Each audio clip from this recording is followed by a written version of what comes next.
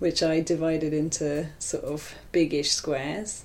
And then I just started writing in those squares sounds that went together. So it was like slate goes really nicely with the straws stuck in between the strings, then bowed with a rosined hand, or the magnets go really nicely with the bolts, which also go well with if you've got a bit of inner bike tyre, which you sort of stretch around the string and then kind of bow up and down, and you get this really nice vibration. So yeah, I started to basically sort of a bit anthropological, sort of gather sounds that seem to be a family. It's a sort of confusion of creating something and what is that thing, and how much can you control something when you're creating it or once you've created it, and how does what you imagine something's going to be match with what it actually is. Hello, I'm Dave. I'm the guy that's putting all this stuff together. I need to get better. Please make me better. I want to get better, better acquainted with you. Today we're getting better acquainted with Sarah. Hello, Sarah. Hi. And we've already done this, basically, people listening at home. We had one of my favourite conversations I've had on mic for a long time. It was. I'm very touched that you say that. We've still got that. They haven't, but we've got that. So at least we know that we've had that. And it was brilliant, actually. I must say. I mean, it was a beautiful conversation because it was kind of like it was in your home. It was very relaxed, but there was the children in the background, which was very pertinent to the conversation we were having, and we sort of really got into stuff and really kind of connected. Hopefully, we'll do that now. All of that will happen. You guys at home, you don't get to listen to the best conversation, but this conversation will be a different one, and you won't know what you're missing. Might be more far-reaching. You just don't know. You just don't know. So this bit of the conversation is being recorded at the Grosvenor Hotel in London, Victoria. The last bit of the conversation that you'll hear... In the champagne and cocktail bar. Right. We're not drinking champagne or cocktail. No, we're drinking coffee. And the last bit of the conversation that you'll hear will be the last bit of the conversation we had, because we had to pause it while you went to stop your child from crying. That's it. And then we had the last bit of the conversation, so that is still there. I deleted it. It's one of those things. Every time I've deleted a conversation, it's been don't worry about the background. Okay, sound. all right. Just relax. Okay. The audience at home will have to worry about the background sound, but you are the guest, and you don't need to worry about it. Although you're someone who deals in sound, so you are aware of the issues. Yes. So every time I've deleted something on the show, it's always been these amazing. I mean, because every moment that you record is a moment you can't recapture. Yeah. The only time I've had someone actually do a proper like they performed a song on a guitar, I managed to delete that. Oh. Your conversation kind of joins the ranks of lots of sad moments that I've lost, but I had. Yeah, but I also they're lost. Special secret moments, That's it. That's right. It's like, as you say, you still had the conversation. It's just right. I have to rely on memory. Yeah. How exactly. rubbish is that? Yeah. So this is kind of a snatched moment. So it'll have a very different energy because we're you're going off back to Brighton, and I'm we've rushed here to capture this moment. So it's very but the also opposite. It's quite of funny because yesterday I was emptying a folder full of maps, and actually it's weird how it used to be quite a big deal to be able to get a map and then be able to print it. That really ages me, but that used to be a thing. And so I had this folder full of maps of different cities that I might go back to, and so that would be useful if I still had the map. But it's just funny, just this idea of sort of what we retain and what we have to remember, and what's hard copy and what's brain copy, and and also recently I threw away all the programmes of gigs that I'd ever been to, so I just thought, come on, this is silly. And then instantly I thought, that's really silly that I threw them all away. I should have at least photographed them or something, because there's so many gigs that you go to that so suddenly you're reminded of it and you think, oh, that was amazing, but actually until you remember it you feel like you don't have it. So I suppose it's the anyway. No, sure. It's and it's a sort of strange thing, this show generally is all of these moments I've captured, and then I listen back to them later on and re-edit them and all of that stuff. So I never really know what's really happening and what isn't. Right. Yeah. So so the first question I ask everybody is, how do you know me? So I know you through my husband Rich. You went to university together. That's right. And you've been on the show before. We went into this loads in the first version of this. You were one of the early people on the show. So this time round you've got more listeners that you're speaking to, which is great. today. But the last time I had you on the show, which I recommend people listening back to, we talked about kind of things that will cross over with what we talked about today, because we were talking about a music festival you were running and the piano in general, which is a big part of what we're going to talk about today. Yeah. So the second question I ask everybody is, what do you do now? So at the moment, everything is coming out of my quest to build a new piano. That's sort of like the central thing. Basically, inside the piano is lots of strings that are normally just touched by hammers, which are working because you've pressed a key down. And I and many others feel that actually it's also fun to play directly on those strings. Now, I'm clearly not the first person to do it. Percy Grainger is the earliest composer in 1916 to have written something using a mallet to strike the strings. Henry Cowell did it in 1923 with Aeolian harp. Anyway, there's lots of interesting people, John Cage, George Crumb, and basically I just realised after playing quite a lot of inside piano music that actually standing up, putting your foot on one pedal, leaning inside and trying to sort of avoid the music stand and look at the keys, and it was just all really, really uncomfortable. So you can kind of get the feeling in your body, if you're listening to this right now, by standing up, leaning forward from the hips about 30 degrees, and then sticking your arms out and imagining writing 10 emails. It's just not comfortable in any way. So I thought I was asking quite a simple question, which is, how might we change the piano? And it's kind of led to this long journey, really, of actually building instruments and then trying them and discovering what they do as well. And then that's led into making a show and making my own music. And I was just talking to a student before I came here, actually, and she was in that kind of, oh God, who's the famous quote that confusion's the beginning of wisdom? Is it Socrates or someone? I don't know. Yeah, it's a philosopher. Confusion's the beginning of wisdom. I'm tempted to fake it. I don't know. I don't know. And she was kind of saying, I just don't really know where I am at, who I am, what I'm doing, what's it all for. And she was sort of saying, I just feel so cowardly. And it's like, no way, man, you're the bravest thing at the moment, because actually to say I don't know. And I suppose I feel a bit like deciding to restructure the instrument that I'd spent, 30 plus years playing, sort of throws up the same situation of like, whoa, where am I? What is this? And actually artistically, that's a really energetic, liberating thing to do, because suddenly you have to respond, and then it becomes quite a interactive situation. So yeah, I mean, that was a very long-winded answer. I could have just said I'm doing some gigs. No. I mean, absolutely, that's fine. Don't worry about long-winded. Is great on this show. This is what I want. But yeah, I mean, yeah, you spent a lot of years basically playing the piano, being a pianist. Yeah. And then you decided to sort of take that piano apart. And one of the things that kind of I know from our previous conversation is that as a pianist you were quite like mathematical about like learning like the structures of it all. But when you took apart that piano and started taking it apart, you suddenly kind of changed your kind of a bit, and changed your relationship with it. It was much more physical. It was much more kind of emotional process. Yeah, I mean, basically in 2008, the first piano that I made was back to front. So the treble was on the left and the bass was on the right. And none of the notes were what they said they were. In other words, the keyboard stayed where it was and I rotated the strings 180 degrees. That's why it was backwards. And it was just to test the kind of structural idea of having strings that start at the keyboard and go up, rather than in an upright piano they go down to the ground, and in a grand piano obviously they're horizontal. And yeah, it was just so crazy to suddenly be like worse than a grade 1 pianist, because I couldn't even play a C major scale because I didn't know where a C major scale was, and it would have gone down but it would have sounded like it was going up, and just like sort of like how I imagine that the famous sort of urban myth test where they put glasses so that people would see the world upside down, and like apparently their brains adapted, and then they took their glasses off and they took 3 weeks to figure out the world. The world was surviving. So it was kind of, it felt a bit like that. I tried playing scored music on it, which was just insane, because it's just like everything in my brain was wired in a different way, it's like, hang on, this. And so because of that, I started making 3-note tunes, because I found a note and then I found another note that went with it, and then I found another, and it was like being a beginner pianist.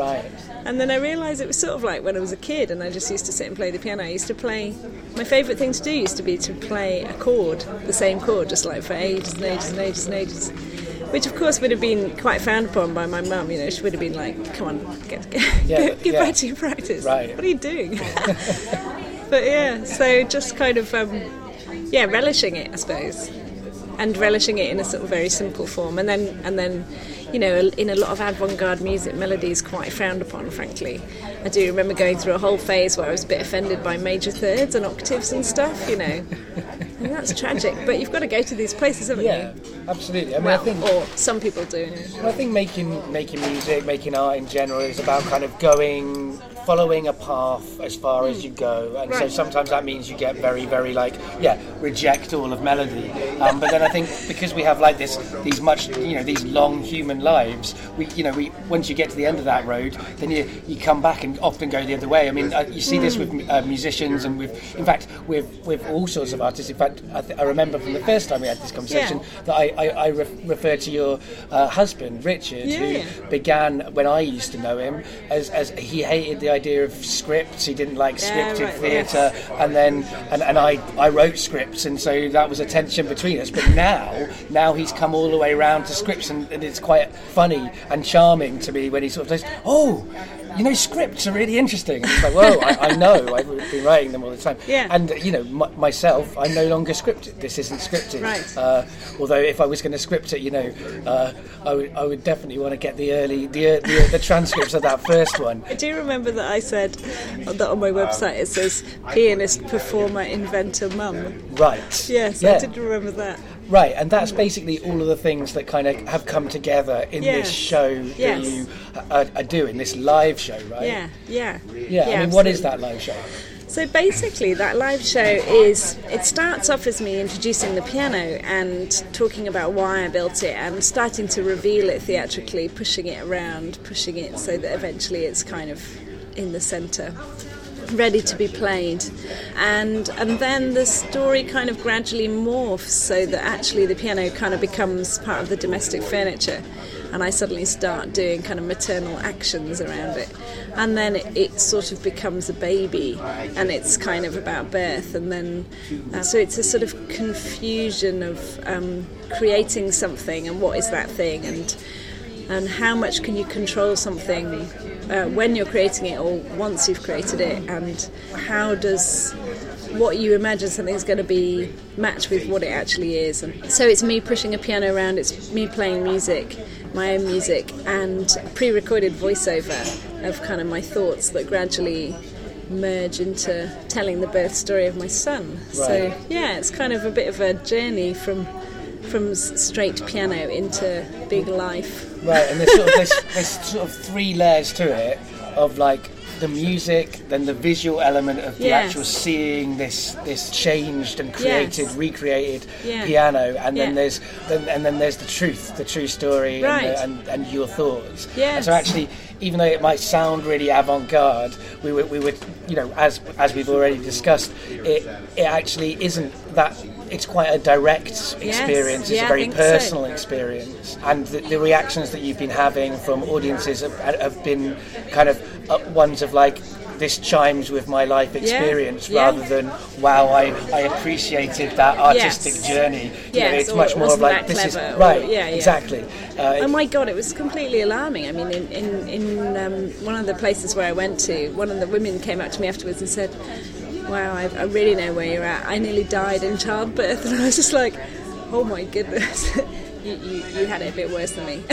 Right. I didn't nearly die. Right. You know, but she was like feeling like I'd, you know, sort of gone there, but in a like healthy way for her, like to, I don't know, sort of be able to reflect on that experience, and she found it kind of deeply therapeutic, and you know, a lot of people seem to cry, but they also laugh in the funny bits. So, wow, look at that! Look at that! That was a bit of laughter. That's on a moment. cue. That's a moment. You see, you know, you get the good and the bad with background sound.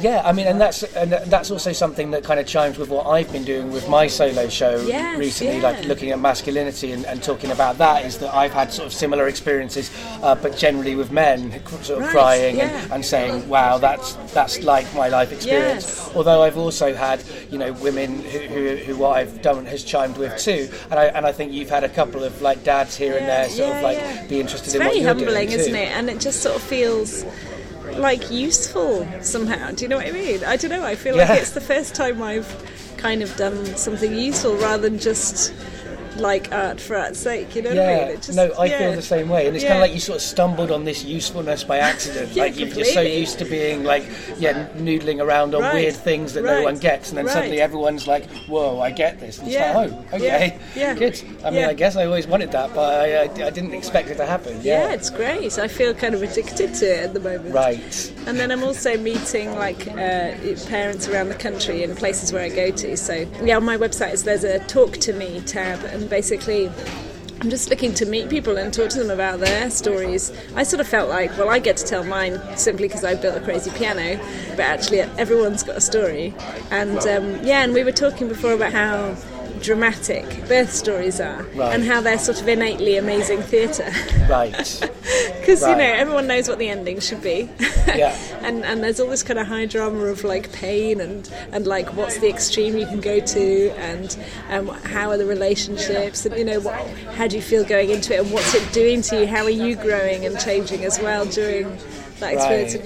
And, so it's been really humbling and like really interesting reading people's birth stories and listening to them, and so that's another kind of angle of reality, I guess, that I'm enjoying. And you're sort of like kind of, it's partly you're making a kind of community, or you're sort of getting audience responses to what you're doing, and that's kind of, I don't know, that's similar to sort of things I've been doing. You did a survey, right? Which is, I mean, I think you hit a lot more people than I have so far, but sounds really great. It sounds important, frankly. The kind of area that you're looking at. Well, it's interesting getting those responses back, and you'll have found this as well, like that you sort of, how similar but different people's different experiences are, and all of these things kind of get brought out when you do this, and the kind of how different everyone is, but also how similar we all are, how the same we all are, kind of really gets brought out when you do these things of like asking for people's testimony, I guess, about their lives. Talking about the drama of the birth story, I didn't say this first time around, so this is new material, guys, but I mean, it strikes me now that it's kind of a little bit like, they talk about like Hitchcock, the drama and suspense of the thriller in Hitchcock. He always said, like, you tell the audience that there's a bomb under the table, and then when you see the people at the table, you're tense the whole way through because you know there's a bomb there, rather than just at the end, like suddenly an explosion. Like that would be no drama. That would just be some people at a table and then they explode. But if you know the bomb's there, then you're worried the whole time. And the kind of birth story is kind of the ultimate, like, bomb under the table. We know there's a baby inside. We know it's got to get out. And so the whole, like, we don't know how that's going to happen, or and also, of course, there are complications. Things can go different ways than that. But I think for women, about the last 3 months feels like the bomb under the table. Right, yeah. Because you suddenly, than that, maybe. Yes, probably, yeah. A lot of people feel very anxious, and there's some really great books, but there's also a lot of kind of general fear. And we were talking a lot about how to go into an experience like that, because at least if you're going to run a marathon, you've probably done some training, but you can't really train to give birth. You can't really do anything. I mean, there's kind of the odd technique for whatever, but there's not really, other than sort of trying to keep fit, which was all right the first time round, but the second time round, of course, you've got a kid to look after, so you don't really get around to it. I mean, actually, you're lucky if you remember that you're pregnant, you sort of go, oh, yeah, all right, yeah. We were talking about, going into the experience of birth and just sort of the difference when you can feel like you're going to trust yourself and you can go for it and feel enabled in that, and other times where you might, either you've been told that, physically it's not going to work out and you're going to have to, go through a cesarean or something, or just, your own kind of anxiety holds you back. I mean, I'm fairly kind of ballsy, sort of confident or just sort of stupid.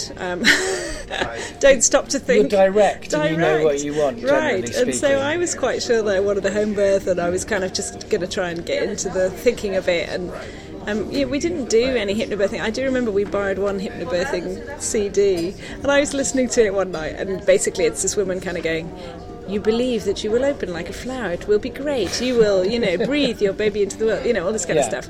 And Rich was just lying next to me going, it's rubbish, it's going to really, really hurt. Yeah, you don't need his realistic streak, probably necessarily. Rich, sometimes. Rich, you're just not entering into this in the right spirit. Yeah. Yeah. But obviously I just told him to shut up. Right. But you are somebody who advocates for yourself, like for what you want, right? And that's a great thing. I'm not saying that's a bad thing. But one of the interesting things which I know from talking about this sort of stuff with you before is that, like, one of the things you discovered is how kind of disempowering the process of birth can be, at least within like the medical, how you intersect with medicine and stuff like that. I did tell you about the situation when Stan was breech. And it was like ridiculous. As early as about 29 weeks, the midwife said, "Oh, you'll have to have a cesarean." I was like, "What?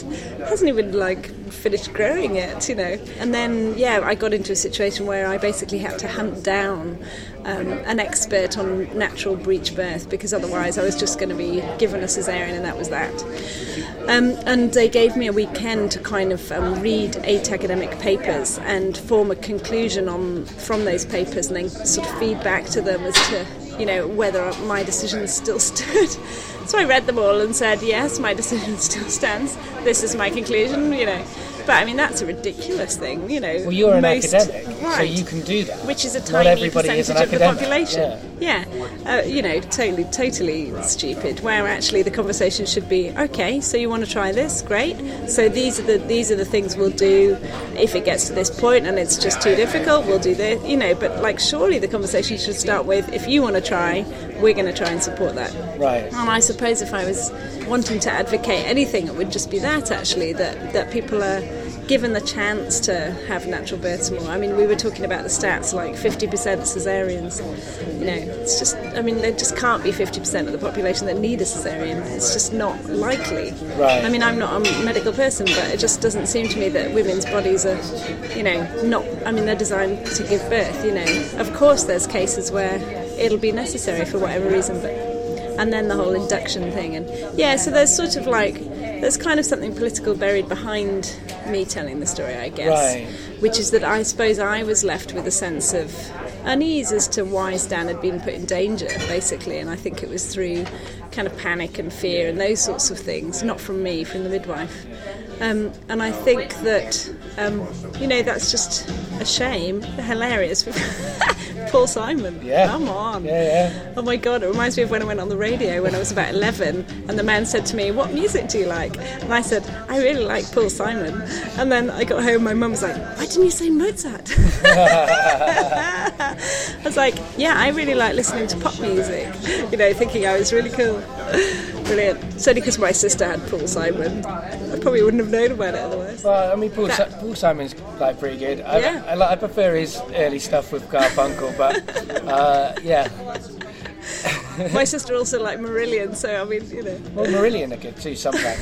I'm quite picky, but I like a broad range. Just I like 1 or 2 songs by most artists. But yeah, does feel like we're at a wedding there, though, doesn't it? It does a bit. It's kind of interesting doing a conversation about music with music in the background. Yeah, I guess that kind of works.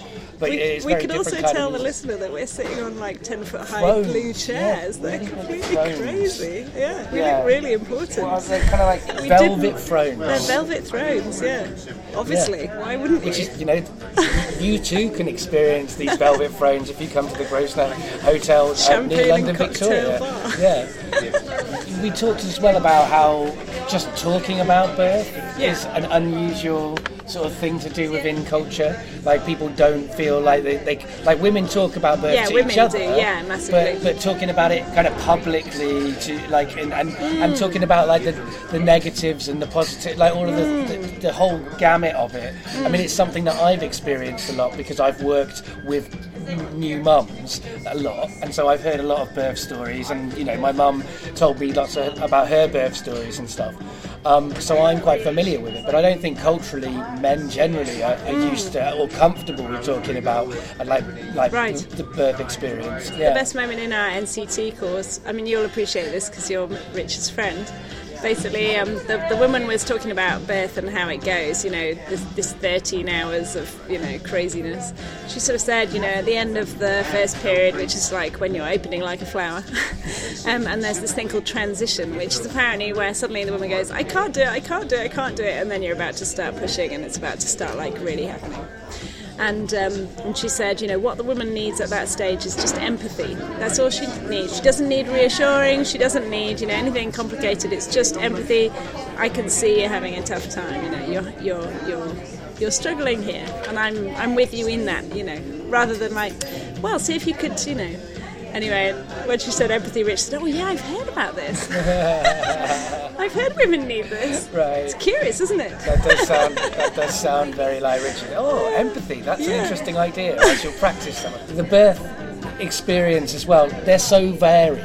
There's so many kinds of births that people can have. Like when we talked the first time round, I sort of was talking about like the two very, very different births that my niece had, and which I recorded a conversation about them. Right. And that was kind of like the worst and the best birth stories were her two birth stories, and so even within the same person, those birth stories can be so different. But also, I've heard such a variety. So like the one I told you about before was my mum often says, giving birth to her second child was the most sexual experience of her life, and that's weird for me because I am her second child. So that is a weird thing to know that you've provided your mother with by accident. I mean, but that probably always makes up for all the nappy changes. But that surprises me. That surprises me so much. That's such an I think that is. I've never really heard another woman really say. There's a few. I know there's stories out there, but I've never known anyone else with a similar birth situation to that as my mum. So I don't want anyone listening to go, oh, excellent! I can't wait to give birth. That's going to be great time, because it's so random. You just don't know. Get a birth pool though if you can. Right. We found it was cheaper to buy one than rent one, but anyway, we don't need to get into top tips. But it seems like a beautiful thing, water births. Like that was my niece's second birth. Was a water birth, and Sylvie it just sounds amazing. Also, what's really, really cool is when they come up to you, they're already washed. It's like, oh, great. Right.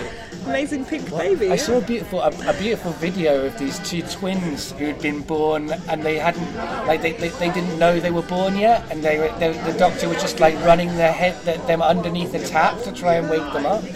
And just these two sort of sleeping twins entwined together, still thinking they're in the womb, and then they gradually start to be aware that they're in the world. Wow. I mean, that's the other thing.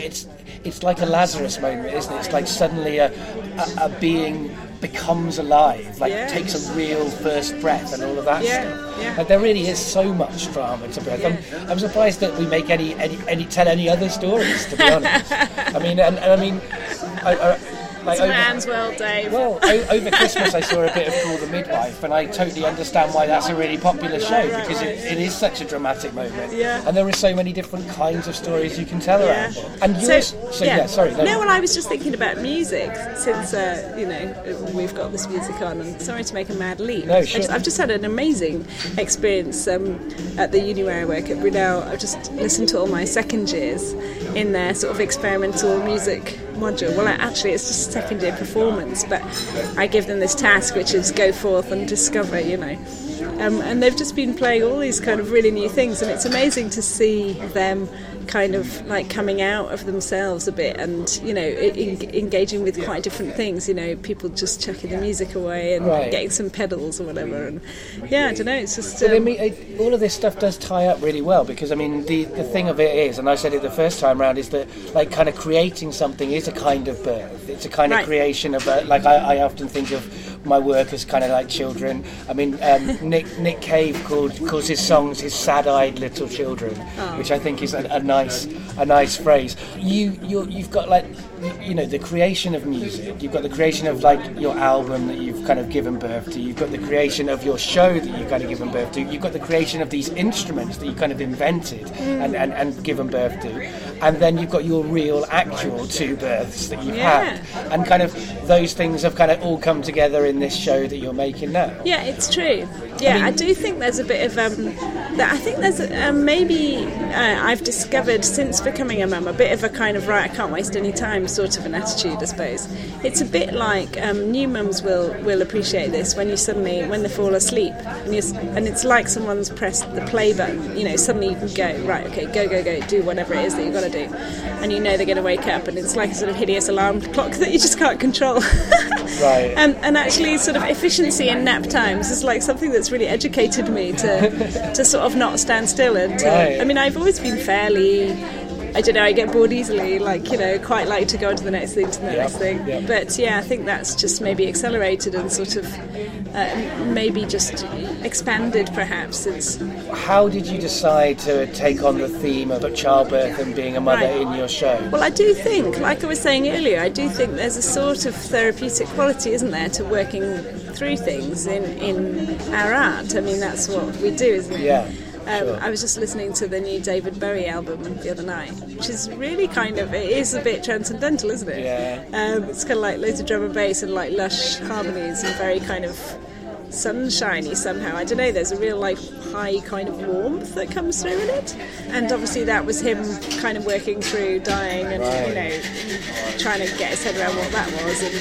And well, I'm imagining, I mean, obviously I don't know, so I'm completely putting my thoughts into his album. But, so I think it was that really, that I'd had this birth and we'd had this experience where we kind of, you know, didn't know if Stan was going to live or not.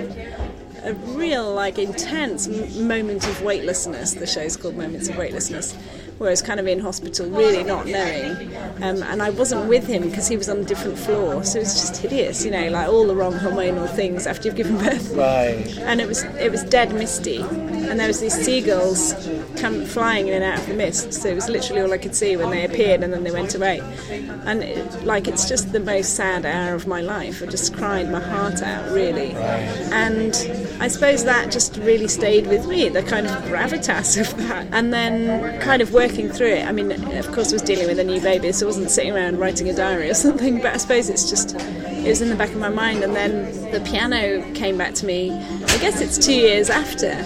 May 2014, he was born May 2012, and there was this surprising characteristic of the piano which I'd commissioned from Pierre Malbos, which was to be an upright grand piano, and, you know, lots of sensible things about putting the action behind the strings and all this kind of stuff. But the one thing that I wasn't expecting was that it'd be a swinging piano. It's attached to its frame by a pivotal point, so that the whole frame, if you imagine an upside down V, it can flatten through me ratcheting the frame. And so it can go from being a 2.5 metre tall piano, and it slowly, gradually comes down sort of to the horizontal, so that I can move it, put it into a van. And so it was just something really sparked in my head. I was like, number one, I've got a swinging grand piano. Surely this should be in a theatre show. Yes. Number two, isn't that an interesting metaphor? Because you think you know what you're making, and really you've got no idea. Right. And you said it sort of came very quickly, actually. And it was December that year that I did the premiere of the show. So it was a very fast kind of response, and it was in the summer that I was making the show. So it must have all triggered really quickly in my head, I think. And actually, when I went into the space in Brighton to start working on the show, literally within about the first 2 days I had the show. So again, that was a sort of birth of like, whoa, here's Splurge, you know. Right, and so you sort of like had the pregnancy of it for those 2 years. I mean, I do think that creating stuff is like that. Yes. Like sometimes, like I read a thing today about writing and like kind of going against this myth of like you have to write every day, that everyone has different rhythms, and like this idea when people try and force themselves.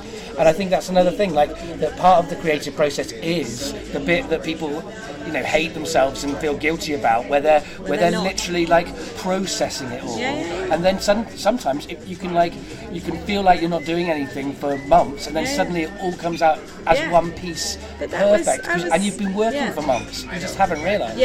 well, what was I reading the other day? I can't remember the source at all, the author or anything, but it was about exactly that, basically, that when you feel like you're being sort of active in your brain, you know, you're deliberately working on something that actually you might be. We're just being given some very nice looking snacks, thank you. Thanks. Classic Mimi, we're fitting in. This is good stuff. This is all right. Right, what was the saying about creative processes before the snacks came? The thing that you can't remember where you read it. You know, when you're, I don't know, working on your maths problem, you feel like you're really working on your maths problem, but actually it's when you stop working on your maths problem that your brain goes, right, I'll sort this out now. It was about consciousness and subconscious, I suppose. And it's exactly the same with exercise, not that I do any anymore, but I remember from the days when I did that it used to be, you know, they say if you do a big run, you've got to rest the next day, because it's actually the next day when you're resting that your muscles go, right, better get ready for the next one of those. Right. And so it's all about passivity and activity, isn't it? And sort of, Yeah, no, that makes a lot of sense. And one of the things that, like, I remember you saying in the first conversation is that that's how it was like a birth, in that, like, we've kind of suggested this already, but it was what you explicitly said was that you don't know what's going to happen. You think you know. You say to yourself before you go into this birth, I know how that's going to happen. And you also, having a child, you go, I'm going to be this kind of mother. I'm going to do this and that and this. And it all turns out very different because it's life. That's how, and this idea of getting this piano was similar. You thought it was going to be not on a pendulum, but it was, and that was like, whoa, this is a completely different thing than I expected, but it is what it is, and it's what I've got, and I love it. And I keep that's thinking kind of about, like a kid. You're making me think, a lot about fluidity. I'm sure there's something, there's a fleet of foot or momentum or lightness or something. Yeah, I mean, and the other. I'm not moving from my throne though. right, we're not moving at the moment, that's true. Also, the piano itself having this pendulum-like element to it means that on stage you can move it around, and that is kind of also mirroring the process of like having a child and moving them around and trying to get them to sleep pushing in different ways and all that stuff. Rocking them, exactly. And I mean it does swing in the show, which is awesome to see.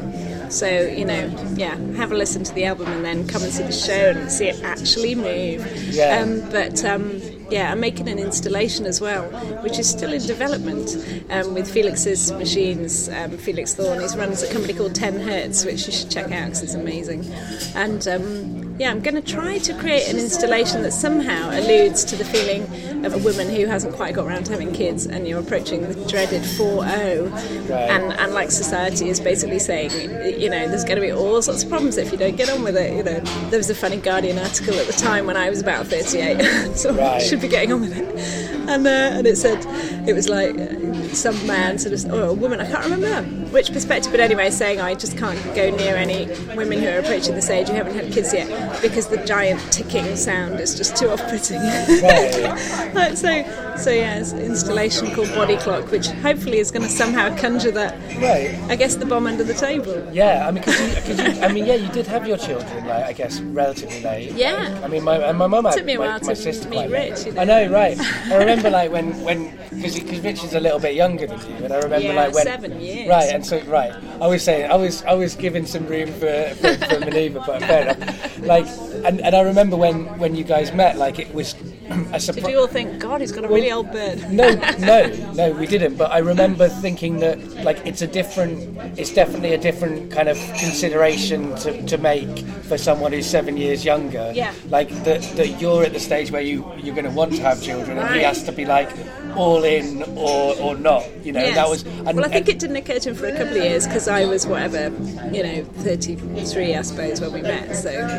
Or something like that. Anyway, maybe if it didn't occur to him, but it certainly occurred to like all of you, all of us. Although I mean, brilliant. You know, our mutual friend Clive had his kids quite young as well, and they believe in having kids young. So him being someone who goes on about that all the time puts it in your head a little bit more. That's interesting. Yeah. I mean, but of course, you know, lots of women don't want to have children. Lots of women have children at all different ages, and again, like childbirth. It is so varied. Like there plenty of people have children very late, and it's fine. Yeah. Like this idea that that's like a massive taboo, and we should. There's a lot of rules that come out, aren't there? Generally, I mean, on the radio, weren't we told last week that you can't drink any alcohol at all? I mean, that was like. Well, we're being told that all the time, and like they switch around. Like I remember it was like beer was good, wine was bad, and then it was wine was good, and beer was bad. And like it's a bit like a sort of a parent that can't sort themselves out. You just think, well, I'm just going to ignore you now. Right. You've got to find your own way of doing it. I remember listening to this terrible program. It was like the first 1,000 days of a child's life, and how that's basically going to form them for the whole life, and how therefore your toddler must be eating a nice mix of fruit and vegetables. And I was just thinking, this is going to turn out really badly because Dad eats Weetabix. Right. But then loads of other people say like stories of some woman taking their kid to the doctor and saying they're only eating pizza, whatever. And the doctor says, well, do they look ill? And the woman's going, no. And he's like, okay, well, bring them back when they look ill. Yeah, I mean, it's an interesting thing, isn't it? Like that, like all of these things. It's like we learn more and more, but at the same time, for years and years and years, we didn't know this stuff, and people were doing things fine. And it's a little bit like what you're talking about with in terms of agency, in terms of birth. That like now people are told what to do, and they're not kind of like given the permission to listen to themselves, to listen to their bodies. I'd never thought of connecting those two things for some reason, but you're completely right. Yeah. I'm going to check the time because I don't want to keep you so low. Because the other thing is you've got to kind of get back tonight to see your children before they go to bed. So again, there's kind of like a child-related element to the kind of background of this moment. That's because I then don't see them all day tomorrow as well. So and then they'll be away. It's quite strange. I was talking to Rich last night about this. Actually, the sense that once you do have a child, there's this kind of, I've been really lucky in doing loads of work and travelling and all sorts of things, but there is a sort of deep kind of background sense of separation somehow. It is a bit odd. And it's very traumatising leaving them and they're sort of holding on to you. I mean, I know that every single parent has this, and frankly, as soon as you leave the nursery, apparently they're completely fine. But it does kind of play on your mind, I think. Right, and your youngest is going through a very mum-related phase as well. Yeah, and there is a sort of, there's a sense that, like, you're not quite in the right place until you're back there again. Or it's strange. I mean, those sorts of things you can't feel until you're in it, and it's not even, I don't know, it's not tangible, it's kind of... I mean, are they just, like, always there, kind of, like, in the periphery of your mind? Or like, I don't know, because, I suppose in the one sense, yes, it's more like in your belly, I think, right. Strangely. Well, or not strangely, well, because, in some ways. Yeah, because it's not like I'm, when I'm on the stage playing the piano, I'm thinking about them or something. But, yes, a physical... sense, or I don't know, it's odd, but I mean, you're forever changed, I guess. I mean, that is that you've gone through a process. I mean, we were talking about this the first time round, like there's a traumatic element to the process of giving birth. Your body goes through a big massive change, so that's going to live in your body for in a good way or a bad way or a neutral way for the rest of your life, I guess. So we're going to finish up this conversation in the past, talking relaxedly in your house in Brighton, how do you feel? Do you think we've managed to capture? We captured something, I think, of what we had before. I think we have. Yeah. It's very nice of you to do it again, because obviously it's it's all time, but so well, you say it's nice, but at the same time it's my fault we lost it in the first place. I appreciate what was lost is lost, but hopefully you've got something new. We've had a new experience that we wouldn't have had, so I think for us we're really doing well. We've got two different conversations. We can pick the best out of them to remember in our memories, and listeners, you just get this kind of half of one and half of another, and here's the half of the other. Here we are. Yeah, so it's been quite a long break, which is not I'm not sort of like, that's not me being passive aggressive. I realise that sounded quite passive aggressive. No, I didn't take it like that. Because it's taken a long time to get the kids to sleep. Yeah, they seem to be asleep now. We've got a monitor in the room. We'll find out if they're not.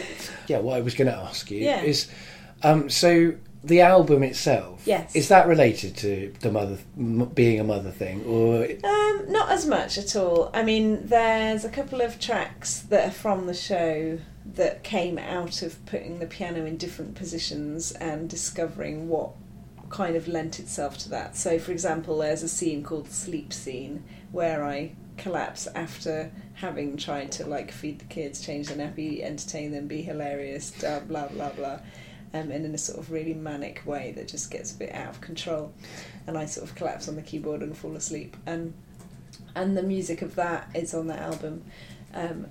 It's called Sleep Scene, and there's the Seagull Chorale, which is like the music that goes with the whole like birth story bit, which I made for a bit of geekery with looping different layers and then assigning those loops to Wii controllers, which I swung, and then I assigned the like swinging parameter, I think they call it yaw, to the delay speed, so that you get this really nice delay speed change. Wow. And then you get 3 of those because there's 3 layers, so all the delays are changing at different levels. So wow. That's a little bit of geekery for you. And actually, for people listening, background sound geeks, we have now the fire is working effectively, and it now sounds a little bit like a train, which I like. But that's what's really happening roaring in the background. Yeah. So those tunes. There's probably another one that I'm not remembering right now, but no, the album was much more like, okay, spend time with the piano, like get to grips with the music, do that. And some of the tracks are from the first piano and some of them are from the second. Most of them are from the second piano. And it was much more kind of opportunity to say, okay, like sort it out, come on, focus, do some of your own music and actually make that that kind of wow, it's really sounding like a train, isn't it? It is sounding like a train. I might just do some sort of altering to it. Yeah, maybe. If I get too distracting, I might call Richard. Rich to just come and like check it out. Yeah, but he's grown up with those things. Yeah, is that right? That's fine. It looks nice and it sounds less noisy, so that's good. I found it quite a sort of slow, arduous transition from being an interpreter of other people's music to a creator of my own music. Right.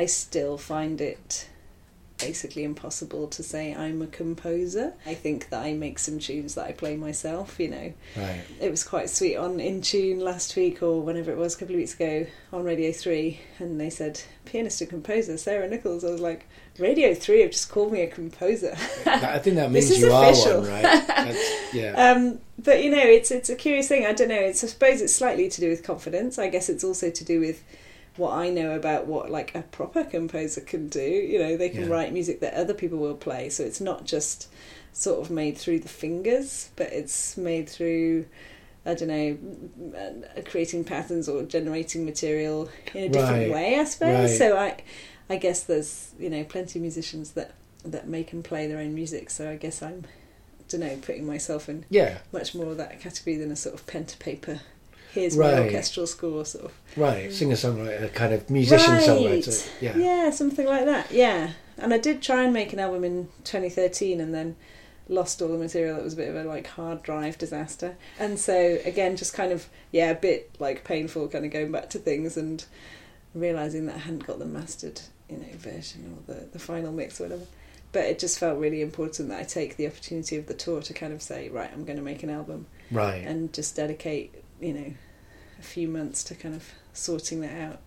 Because I think the other thing with having a theatrical piano is that I could get quite kind of excited and caught up in all of the, you know, the moving of the piano and the different positions and the kind of telling of a story and all of that, and actually just sitting at the piano and having the discipline to discover whether it sounded better with a plectrum, you know, like this, or a plectrum like that, or, you know, whether this harmonic was better than that one, or, you know, the sort of like detail, the nitty-gritty stuff. Easy to get caught up with the visual delight of it, and not think about the sound that you're making. That's really interesting. And that was meant to be the whole point of having made a piano in the first place. So sort of trying to be a bit more disciplined and focused. And recording the piano, I mean, that must have been interesting to work out how to do that? I mean, again, actually, having to make the show is quite useful in that regard, because we had to figure out how to mic it whilst it could also be moved. So it's all radio mics.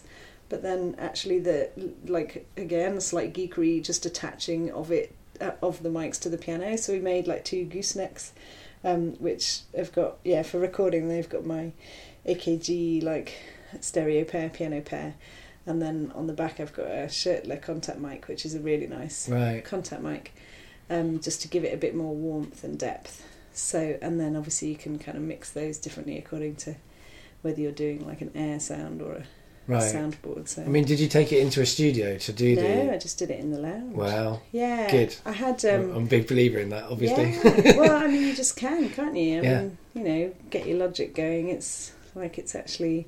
And also it's so much part of the process. It was nice because Leafcutter John produced the album, who's a musician I massively respect. And...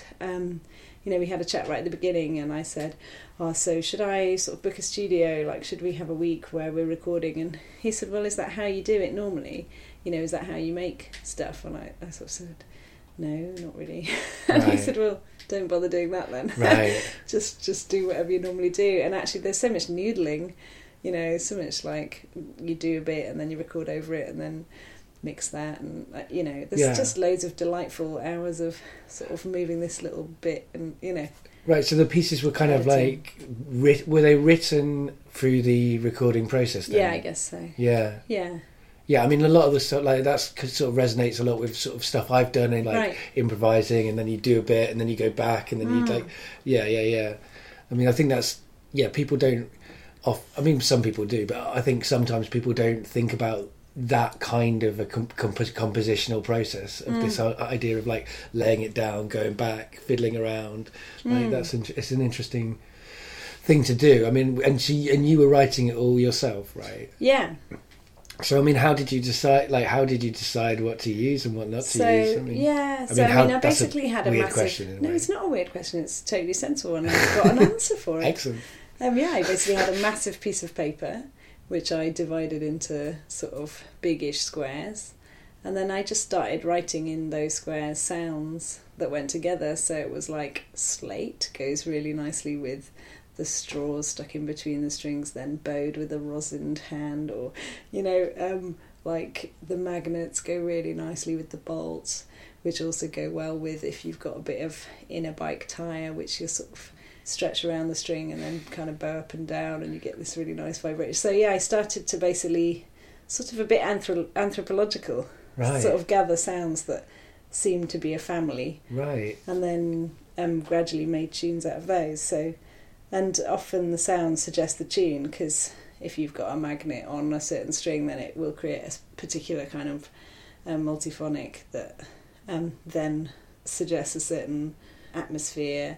And then if you then work with that atmosphere, so for example, Cold was very much, that's how that started. I kind of played one note and went, whoa, hang on, there's a whole track in that note. Now I've just got to kind of find that. So I guess it's a bit like really when novelists talk about books. I always find that amazing when they sort of say, I didn't know what the character was going to do. Right. I just started with that character. I'm like, really? Whoa, that's crazy, that they didn't sort of have this whole story figured out, that actually it was just more, they knew the person, and they knew maybe something that happens to that person and maybe a person related to them, but then actually it's only by the writing of it that they find the whole story, which so I guess it's coming back to the following your nose thing, which is why it doesn't feel like sort of sensible composition or serious research or something, because it's like actually it's just the intuitive discovery of something. But there is something very serious about intuitive discovery. I mean, it's like we sort of put it in a weird hierarchy. I mean, I do the same. Right.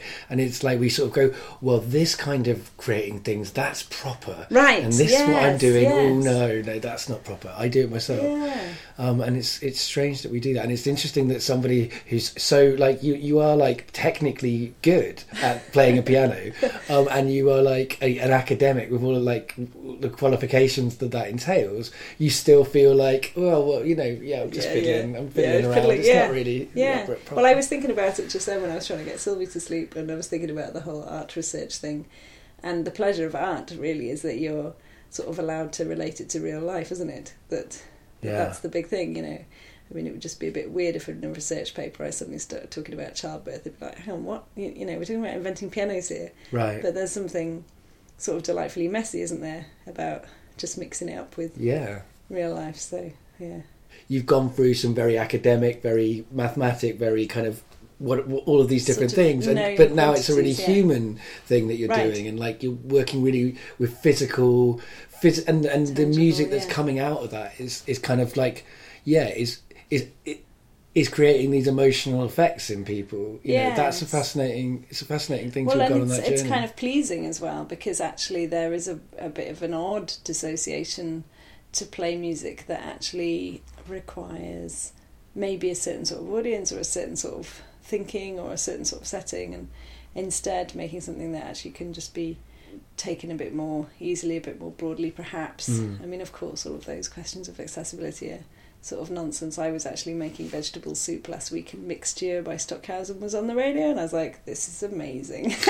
And I just quite like the domesticity mixed with the, like, you know, hardcore experimentalism. It sort of really worked somehow. And I suppose it's the taking it at face value, isn't it? Just having open ears and being up for the audiences do a similar thing to what we're talking about, which we do about art. It's like audiences often go, "That's not for me." Right, like, totally. That's not, and I always think that's so frustrating because, like, I love pop art, like popular art, and like, but I also love experimental stuff.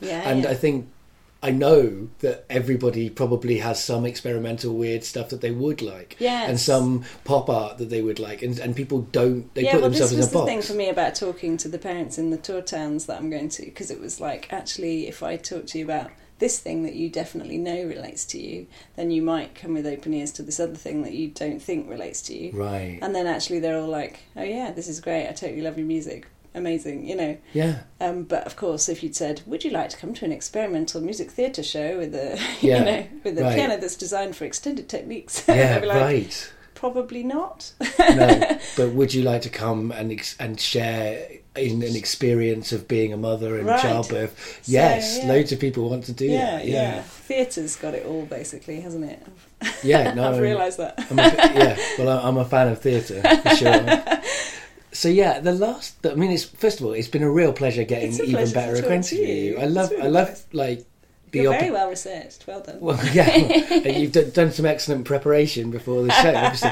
But I mean, like it is like a pleasure for me, like having this excuse to have these like in-depth conversations with people who I wouldn't necessarily like. We've had a really lovely time with me staying here.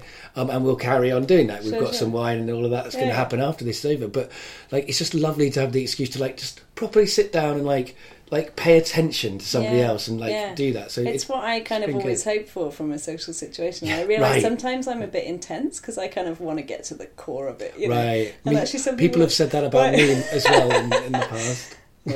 Yeah, one-on-one is a nice, like, it's a nice genre of conversation. I love it. So it's been a real pleasure doing it. And the last thing that I ask everybody is, do you have anything to plug? Which I guess we've kind of been doing a little bit through the show. Yeah, I can do the like links. Yeah, where can they find it? So basically, if you go to www.sarahnichols.com, so it's Sarah SARAH and then Nichols NICOLLS.com, and basically it's all there. The album tab and the talk to me is the audience development thing, and the tour dates are on there. And I'm going to Colchester and Birmingham and York in kind of late February, and then Cheltenham in July, and hopefully there's going to be a London date being added. April, May, hopefully. I might wait till that rather than come to Colchester. Well, it's does your cost risk. money I've done the journey. I know it costs money. So and the album is going to have a digital launch, digital download, so it's going to be online from the 12th of February. Brilliant. But if you want an actual piano key, then basically at the minute you've got to come to a show or ask me really nicely, and I might post you a black key. But if you want a white key, then you have to come to the show because they're the ones with the actual thing embedded in it. So sorry, I'll just turn that off. I guess that's a kind of limited edition. There's only a certain amount of notes and then they're gone. Yeah, and it's really beautiful because they're numbered, because the piano tuner needs the keys to be numbered so that if they take some keys out, they know where to put them back. So it's a limited edition that's like automatically pre-numbered, which is just really lovely, like they're carved into the keys. So. Well, that's and lovely. they've all got my little stickers on with the wrong notes and all of that. So. That's amazing, and that's another thing. Like, it's nice to have a physical, like, object as well. Like that's something we often don't have in this kind of digital world, which I think there's pros and cons to that, but it's nice that there's this kind of physical thing. When the show and the album, it sounds like as well, are about physical things. They're about the piano. They're about the process of and of also pianos. I mean, you know, I know we're wrapping up, but pianos, you know, they are going out of fashion and they are getting discarded and they are chucked away at a fast rate. You know, and actually things like the Luke Jerram piece, "Play Me, I'm Yours," where there's just upright pianos scattered around.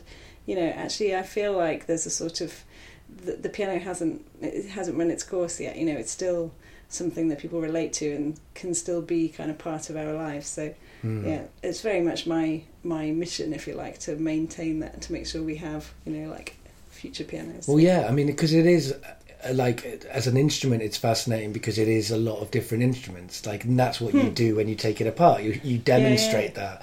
Like, I've always found it fascinating because it's percussion and also strings and also like and the keys doesn't feel like it's and a harp and like there's so much we can learn from pianos, and so I think it definitely should stay around in our musical vocabulary. And and having the strings, I mean, that's the big thing, because people get keyboards thinking, you know, oh, it's basically a piano, whereas my thinking is, no, it's really not. Right. You're really missing a lot of it. You know, it's funny that I measured a Steinway and looked at the stats of an iceberg, and the bit that floats above the surface and the bit that's below the surface, it's about 10% above and 90% below.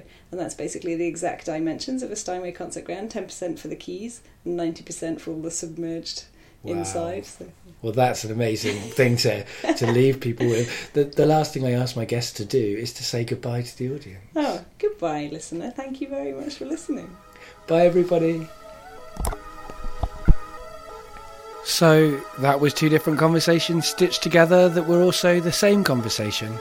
And editing it made me think about how the shows have a very different energy when they're in a public space, and the conversation is a very different kind of conversation that happens when it's in a public space than when it's one-on-one in a room. And I enjoy both of those energies, I think, although I lean probably more towards the one-on-one in a room, but I have to take what I can get as somebody who wants to have conversations with people without getting in the way of their lives too much. And my guests come on the show for no money, and so I try to make them have the best experience possible. Although it is a lot of time and effort that goes into editing the shows, making the shows, finding time to speak to people, sometimes twice if I delete a file.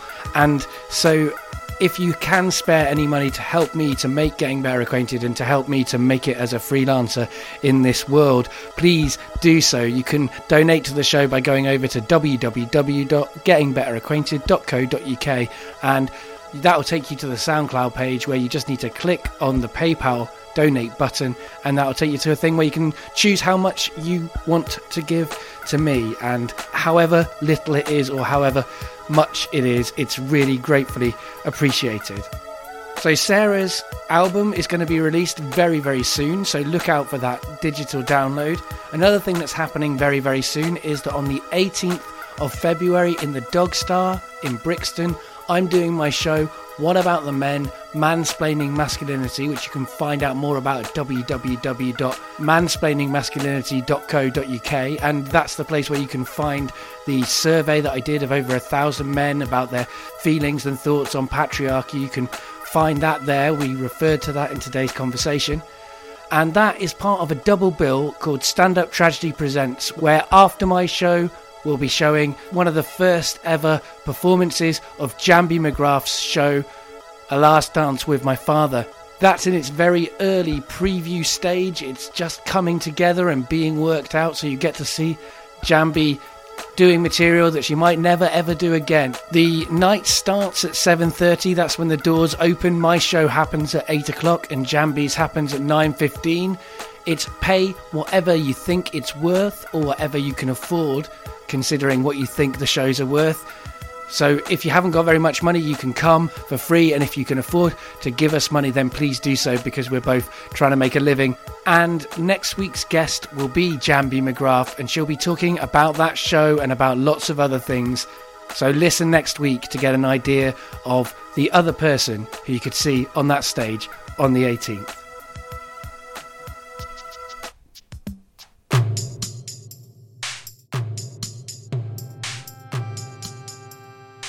You can follow Getting Better Acquainted on Twitter at GBA Podcast. You can like it on Facebook. www.gettingbetteracquainted.co.uk is one place you can find it. And remember, there are lots of ways to get better acquainted.